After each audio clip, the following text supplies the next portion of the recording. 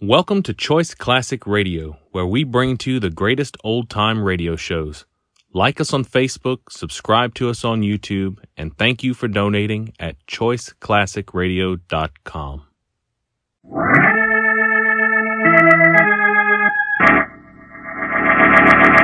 From New York City, the makers of Clipper Craft Clothes for Men and more than 1,200 leading retail stores from coast to coast present Sir Arthur Conan Doyle's immortal character, the world's most famous detective, Sherlock Holmes, starring John Stanley.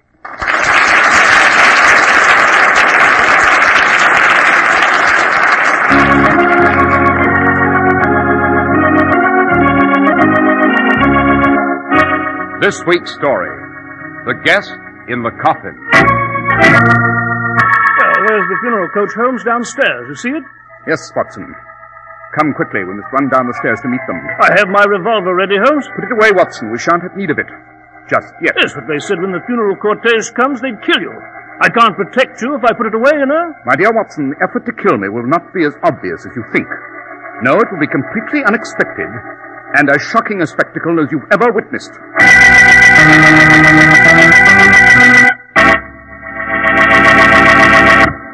Men, this is the time of year when our wives are planning their new spring wardrobe, so I don't think I'm out of order when I ask you, isn't it time you bought a new spring suit, too? You don't have to spend a fortune. A genuine Clippercraft worsted suit costs only $45. But don't let that low price fool you. Clippercraft suits look like they cost many, many dollars more. Clippercraft suits have style you'd never expect to buy for $45. In a Clippercraft suit, you look your best. Your shoulders appear broader, your hips seem to taper down. You look and feel like you're somebody important. And you are. You're the best-dressed man in any group. So, go pick out a Clippercraft suit for yourself. And while you're about it, get a Clippercraft top coat, too, for only $40 to $47.50. Clippercraft clothes do things for you. Visit your local Clippercraft merchant tomorrow.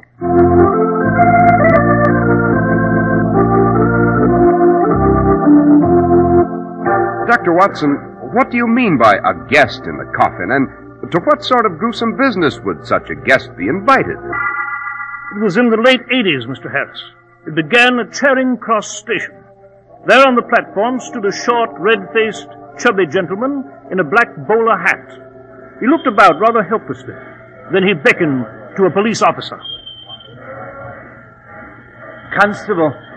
Constable. Yes, sir. May I be of assistance? I've just arrived here in London and I'm rather confused.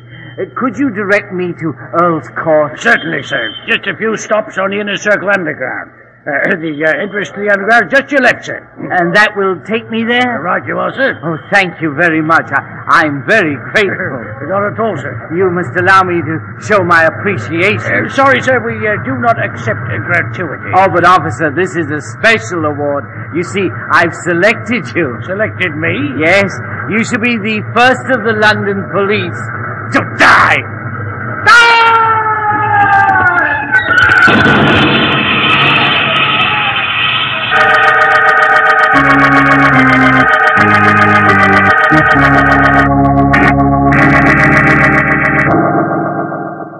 The poor constable was pushed before the passing train, and his body was crushed.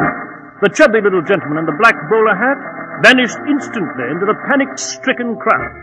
This was the first step in a monstrous scheme. The second step was executed in Soho. It was very late in the evening. A bobby on a tour of duty was strolling past a dark alley when he heard a pitiable voice. Help me! Help me! Hello in there, somewhere in this alley? Yes, help me! What's wrong, sir? I'm very ill. I collapsed here. I can't breathe. My lungs. Yes, sir, I'll help you. A bit of artificial respiration, then I'll fetch an ambulance. You knocked the helmet off. Now, look, I'll just take you in my arms, so. Oh, one moment, I must put my nightstick aside. Thank you. All I wanted was Your club.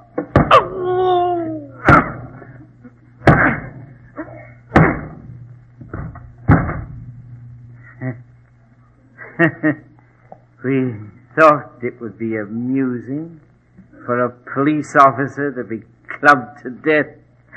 with his own club.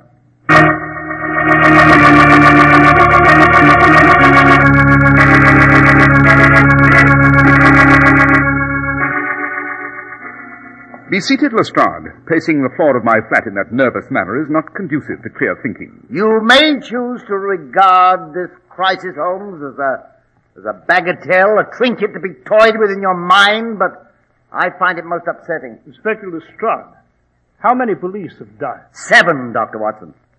The officer clubbed to death in Soho was followed by 5 more in various parts of London. You've read the newspapers, Holmes. You're conscious of the terrible fear gripping London. And the morale of the force is at an absolute low. That is to be expected, Lestrade. The force is human, Holmes. The men leave for duty in a state of high tension. This series of police murders may lead to an unprecedented crime wave. It's a signal to the scum of the London underworld to storm the very fortress of law itself. Lestrade, could you abandon the oratory long enough to tell me if there are any clues as to the identity of this body killer? None whatsoever. Not that we at Scotland Yard are utterly helpless, mind you, but we are obliged to marshal every resource at our command. That's why we are requesting that you lend us the benefits of your incomparable skill as a detective. Lestrade, your ineptitude as a criminologist is equalled only by your clumsiness as a diplomat. However, I shall look into these reports you've given to me. They are official copies, Holmes. Reports on the death of each policeman. After reading them, if you've a suggestion... I shall communicate with you, yes. It's a horrible business, horrible. Eh, Holmes? Oh, on the contrary, considering some police officers I know, rather tempting. Good night, gentlemen. You are going to help, aren't you, Holmes? Yes, after reading and analyzing these reports, Watson, I shall take what steps I deem proper. I should say that the most vital point so far is the scope of these crimes. This is not the single discordant note struck by a petty crook. This is a broad, elaborately orchestrated scheme, worthy of a certain very daring type of mind. I'll answer it, Holmes. Good evening, Dr. Watson. Mr. Holmes. Although you apparently recognize us, sir, I do not believe we may return the favor. My name is Jenkins. Hubert Jenkins. Is the purpose of your visit connected with the fact that you're a mortician? How did you surmise that, sir? Although you are quite short and are wearing a black bowler hat, you stooped as you entered. The doorway is easily high enough. You are therefore in the habit of wearing an extremely high hat, the long black hat typical of your profession. Besides, your hands are stained by an acid, arsenic probably, arsenical compounds being used in the preparation of embalming fluid. Oh, that's amazing, Holmes. The purpose of my visit is definitely connected with my profession, and I do bury the dead. What may we do for you, Mr. Jenkins? I have a message for you, Mr. Holmes, from my employer. Who is your employer? The gentleman, with admirable humility, wishes to remain anonymous. He wishes to present you, Mr. Holmes, with a gift as an unknown admirer of yours. Really the finest way to present a gift. And what is the gift? A coffin, sir. A coffin. A coffin? And to be sure that the offer is accepted in the right spirit and that I'm not forced to go beyond this simple information, I was obliged to bring a gun. I appreciate your master's thoughtfulness, but I don't believe I can be his guest in the coffin. Oh, we shall attend to that little detail. Are you threatening to kill Holmes? Not threatening, Dr. Watson. Simply announcing a fact. By Friday midnight, Mr. Holmes, there will be need of a coffin for you. Who sent you? Where are you from? By George, you will answer me. Now, Dr. Watson, that is why I brought the gun. I do not want to answer any more questions. Mr. Holmes, my master is most anxious for you to be pleased. Do you have a preference as to the type of coffin you wish? Of all the grotesque, infuriating... Almost any sort of coffin should do, Jenkins. I shall select one of our very attractive models, Mr. Holmes. You may depend on it. It will be in superbly discriminating taste. Now, if you'll excuse me, I'd wind up my affairs if I were you, Mr. Holmes. You've so short a time. I believe I can spend the remaining days quite profitably, Jenkins. No doubt, sir. No doubt. Delightful visit, gentlemen. Good evening. Well, Holmes, what shall we do? Who was he? Who sent him? Why should they want to kill you, Holmes? We shall do very little, Watson. We shall inform Inspector Lestrade of this extraordinary visit. Yes, and I'd say we search London for this Jenkins the mortician. That would be futile. Jenkins is definitely not his correct name. It might take weeks to find him, and we have just a few days. No, we shall merely chat with Lestrade and then wait for Friday midnight. You mean just wait till they come to kill you, Holmes? That's ridiculous. I'd turn London upside down to find that rascal, then I'd beat him till he told us the name and whereabouts of his employer. Impossible to accomplish by Friday, Watson. Besides, why bother? Jenkins promised to return here to Baker Street. He must deliver the exquisite coffin he's selecting. Well, tell me, Holmes, did you learn anything from Jenkins's visit? Is there a clue as to who on earth is behind all this? Definitely. My imminent death and the death of a long line of London police are obviously connected. How? Both crimes are engineered by the same mind, Watson. No pedestrian mind could conceive of staging this macabre business. Your ordinary criminal would go after me with a knife, and that would be that. No, this is a mind with a more fiendish approach. They want me to suffer mentally before I do physically. And you propose sitting idly by and waiting until Friday night? Quite. Oh, I shall make some preparation for the combat, some polishing of a harpoon.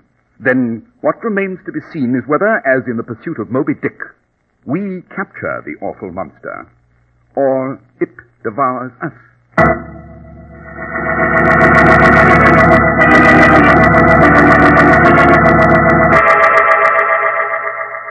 Oh, it's 5 minutes before 12, I hope. Yes, indeed, Watson. I do hope my would-be killer is a gentleman of his word. I can excuse the attempt to murder me, but being late for the game is unforgivable. Oh, really? I don't see how you can be so utterly carefree, Holmes, when you know that a diabolical mind is plotting to kill you within the next 5 minutes. Good Lord, what have you been overconfident, Holmes? And why the devil wouldn't you permit Lestrade to place a cordon of police about this house? Because, Watson, anyone shrewd enough to have killed all those bodies and to have flung the gauntlet in my face this way has certainly anticipated a cordon. Besides, with policemen striding about, they might be in the way. We might bungle the capture of the killer. No, I prefer meeting my antagonist single-handed. 4 minutes to 12 now. Aha, excellent. The killers are on time. The window, Watson, see. Yes, on the street at the funeral coach. We're pulling up here at our door. We must go down to greet them, Watson. Go down to greet them, Holmes? Have you lost your mind? Do you want to place yourself as a perfect target on the street with a gaslight? I'm for bolting the door and standing them up. Oh, nonsense, Watson. I want to meet them, face to face. Yes, it's Jenkins, the mortician. He's driving the funeral coach. He has a helper riding beside it. Come, Watson, quickly, down the stairs into the street. They shoot you as you appear the very minute you're on the street. Oh, not at all, Watson. The effort to kill me will not be as blunt and obvious as that. No, it'll be unexpected and as shocking a spectacle as you've ever witnessed. Then you know what they'll try to do. If I'm incorrect, we may only hope the coffin they've brought for me is the correct size and in good taste, since I shall have need of it. Here we are on the street. Well, here's the funeral coach. There's Jenkins. Good evening, Mr. Holmes. Dr. Watson. Good evening, Jenkins. Oh, steady. Fine horses, don't you think? Splendid. We like everything about our funerals to be most impressive. There's your coffin, Mr. Holmes. One of our very best. Considerate of you. My master said my helper and I should carry the coffin to your flat. Don't you move, Jenkins. Your helper either. Holmes will be very much alive at 12 o'clock, if I have anything to say about it. Oh, we aren't going to touch Mr. Holmes until he's dead, that is.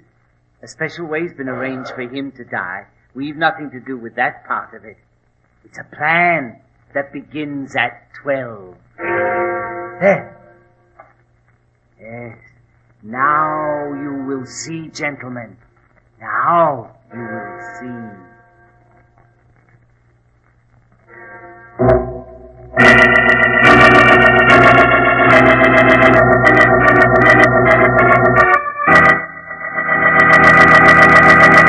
Unless you're already familiar with Clippercraft clothes, you might find it hard to believe that Clippercraft worsted suits cost only $45 and Clippercraft topcoats cost only $40 to $47.50 because they look like they cost much more.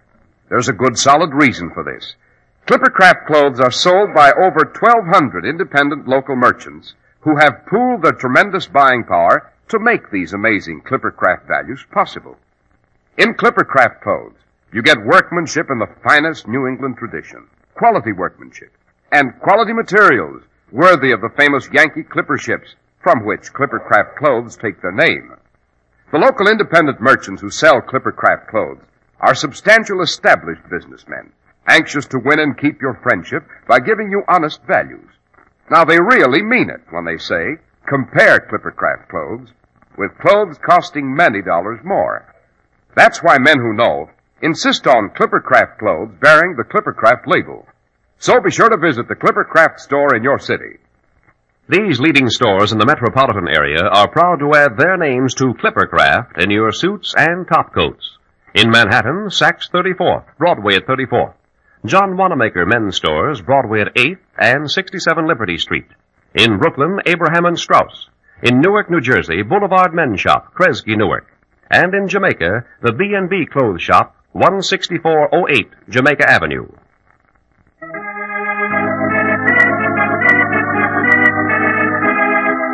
Dr. Watson, we left you and Mr. Holmes at a very crucial point. He was about to become someone's guest in a coffin. So he was, Mr. Harris. Holmes and I stood there on Baker Street by the gaslight in front of the funeral coach. The coffin was a horrible silhouette on the coach. Perched in the driver's seat was Jenkins, the mortician, and his helper. The plan to kill Holmes was to go into operation at midnight, and the clock had just struck 12. Well, Jenkins, the clock has struck. Holmes is alive. True, Watson, but the plan is in operation, however. Eh, Jenkins? It certainly is. Holmes, how can you stand there without seizing this jackanapes? I'll tell you that, Dr. Watson. Well, Inspector Lestrade. Well, you had him standing by, eh, Holmes? Of course, Watson, if you'd learned the virtue of patience, Step down off that driver's seat, Jenkins. Your helper, too. Oh, no, you don't, Inspector. Get up. I've a gun! Stop or shoot those horses! You'll be killed when that coach turns over. Hold up. Whoa! I think too much of my neck, Inspector. I didn't think you'd disregard regulations and carry a gun. But I'm not risking my life to see this through. I'll come down. I'd a lot rather spend a while at Dartmoor than split my head on the road. Come on! You're under arrest for threatening homicide. Oh, thank heaven, Holmes. Something's been done about this? Has it? Walk ahead of me, Jenkins. My men are at the corner. I'll turn you over to them. All right. Seems to have worked successfully, Holmes. We've got the man. Good night. Good night, Lestrade. Well, I shall be most interested to learn what was back of all this. Should come out of Jenkins's trial, don't you think? Well, shall we go upstairs, Holmes? Return to the flat? No, Watson. Well, why not? Because we've scotched the snake, not killed it. Yes, but Jenkins and his man have been taken away. And what remains before us, Watson? What remains? Well, the coach, I suppose. And the coffin. The coffin, Holmes. Look at it. It's open. It is opening, Watson. And in a moment, stepping out of that coffin, you shall see the gentleman responsible for this entire affair. The sole opponent who can mobilize the powers of darkness so well that he commands even my respect. One of the first brains of Europe. Professor Moriarty. Good evening, Holmes. Dr. Watson? Moriarty, I've been expecting the pleasure of another meeting with you ever since Jenkins first arrived at my flat. Really, Holmes? Then you recognize my hand in this? You tell me about it. No, don't be disconcerted by my revolver. Moriarty, only a brain such as yours would presume to obliterate the police of London. Stage of mass murder. A magnificent idea, I think. The picture was irresistible to me, Holmes. Imagine the canvas, if you will. Once I have killed a sufficient number of police, you will have a London without law and order. A great city, demoralized, chaotic, stripped of its civilized airs. The people of London reduced to their animal level. Yes, just as Gustave Doré did in his etchings of Dante's Inferno. I shall be an artist who creates a panorama of degradation. I'm well on my way, Holmes. Yes, Moriarty. Of course, Jenkins can no longer do the murdering for you. He's been captured. Oh, I've so many on my staff. Besides, Jenkins will be released. He certainly will not. I shall release him, Dr. Watson. I promised him that. Removing a man from Dartmoor should not be difficult for me. You promised him that? Then you anticipated Lestrade's arresting him. Certainly. I knew Holmes would have police skulking about somewhere. I knew I must distract them. So I sacrificed Jenkins, leaving me alone with you and Holmes. You see, Holmes, if I am to banish law from London, you must die too. I shall therefore kill you now and place you, as I swore I would, in this coffin. It would be a supreme delight for you, Moriarty, wouldn't it? To have gone so far as to inform me in advance that I was to die, to have selected my coffin and succeeded in placing me in it. That is just what will happen now, Holmes. I shall pull the trigger, which is just a foot from your celebrated brain, and I shall blow that brain of yours to bits. I have placed just 2 bullets in here, Holmes. One for you, one for Dr. Watson. A conceit, I admit. Now, you will become my guest in that coffin. I pull the trigger. My leg! Did I get him, Holmes? I can't see. Yes, Lestrade. No, he didn't. My leg is bad, but... Ah! There it goes in the coach. Shoot again, Lestrade. Found it, I was too far off.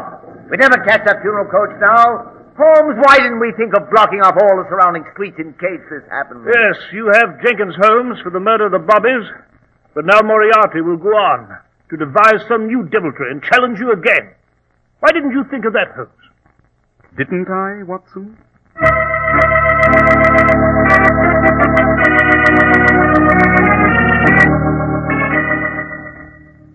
Brandy and soda, Holmes? No, Watson, thank you. By Jove, this affair happened so quickly, I don't quite understand how you defeated Moriarty.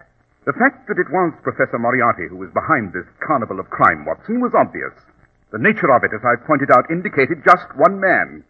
It was also clear the attempt to kill me would involve Jenkins, who was the puppet manipulated by Moriarty. But I knew that Moriarty himself would attempt the actual homicide, trusting only himself with the major task of a murder. I see. Moriarty hoped we would concentrate our attack on Jenkins and his helper, the only assassins visible, and that we would relax our guard after their capture. Yes, quite. He believed that would leave the field clear for him, but he did not think one step further. He should have realized I'd guess he was behind this, that I'd know he would eventually appear, either in disguise or in hiding. And what place more convenient and less likely to be examined than the coffin itself? I realized all this in advance. Then you told Lestrade to arrest Jenkins, go through the motions of leaving, but to return almost instantly to deal with Moriarty, who would still be due to appear, probably from the coffin, eh? Precisely. And there was a rather neat balance to the tableau, I believe. What do you mean? Moriarty vanishing into the night on the funeral coach, whipping his horses, the coffin bobbing up and down behind him. Moriarty with his first and only love, death. And I with mine, my easy chair, and my pipe.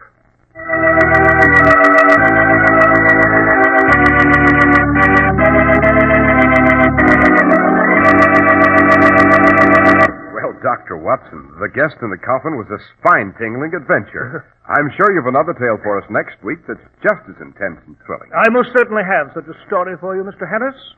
Next week I shall relate to you the adventure of the hangman and the book. It concerns the park in Paris, famous for its lovely trees and flowers, a dead body dangling by a rope, and a bookstore that concealed an awful secret. The makers of Clippercraft clothes and more than 1,200 stores from coast to coast have brought you another in the new series of broadcasts featuring the world's most famous detective, Sherlock Holmes. Our stories are based upon the character Sherlock Holmes, created by Sir Arthur Conan Doyle. The program is produced and directed by Basil Lockman. Sherlock Holmes is played by John Stanley, Dr. Watson by George Felton. This week's story was written by Howard Merrill with special music by Albert Berman. Be sure to listen next week to Sherlock Holmes and the Adventure of the Hangman and the Book. Cy Harris speaking for Clippercraft Clothes. This is the Mutual Broadcasting System.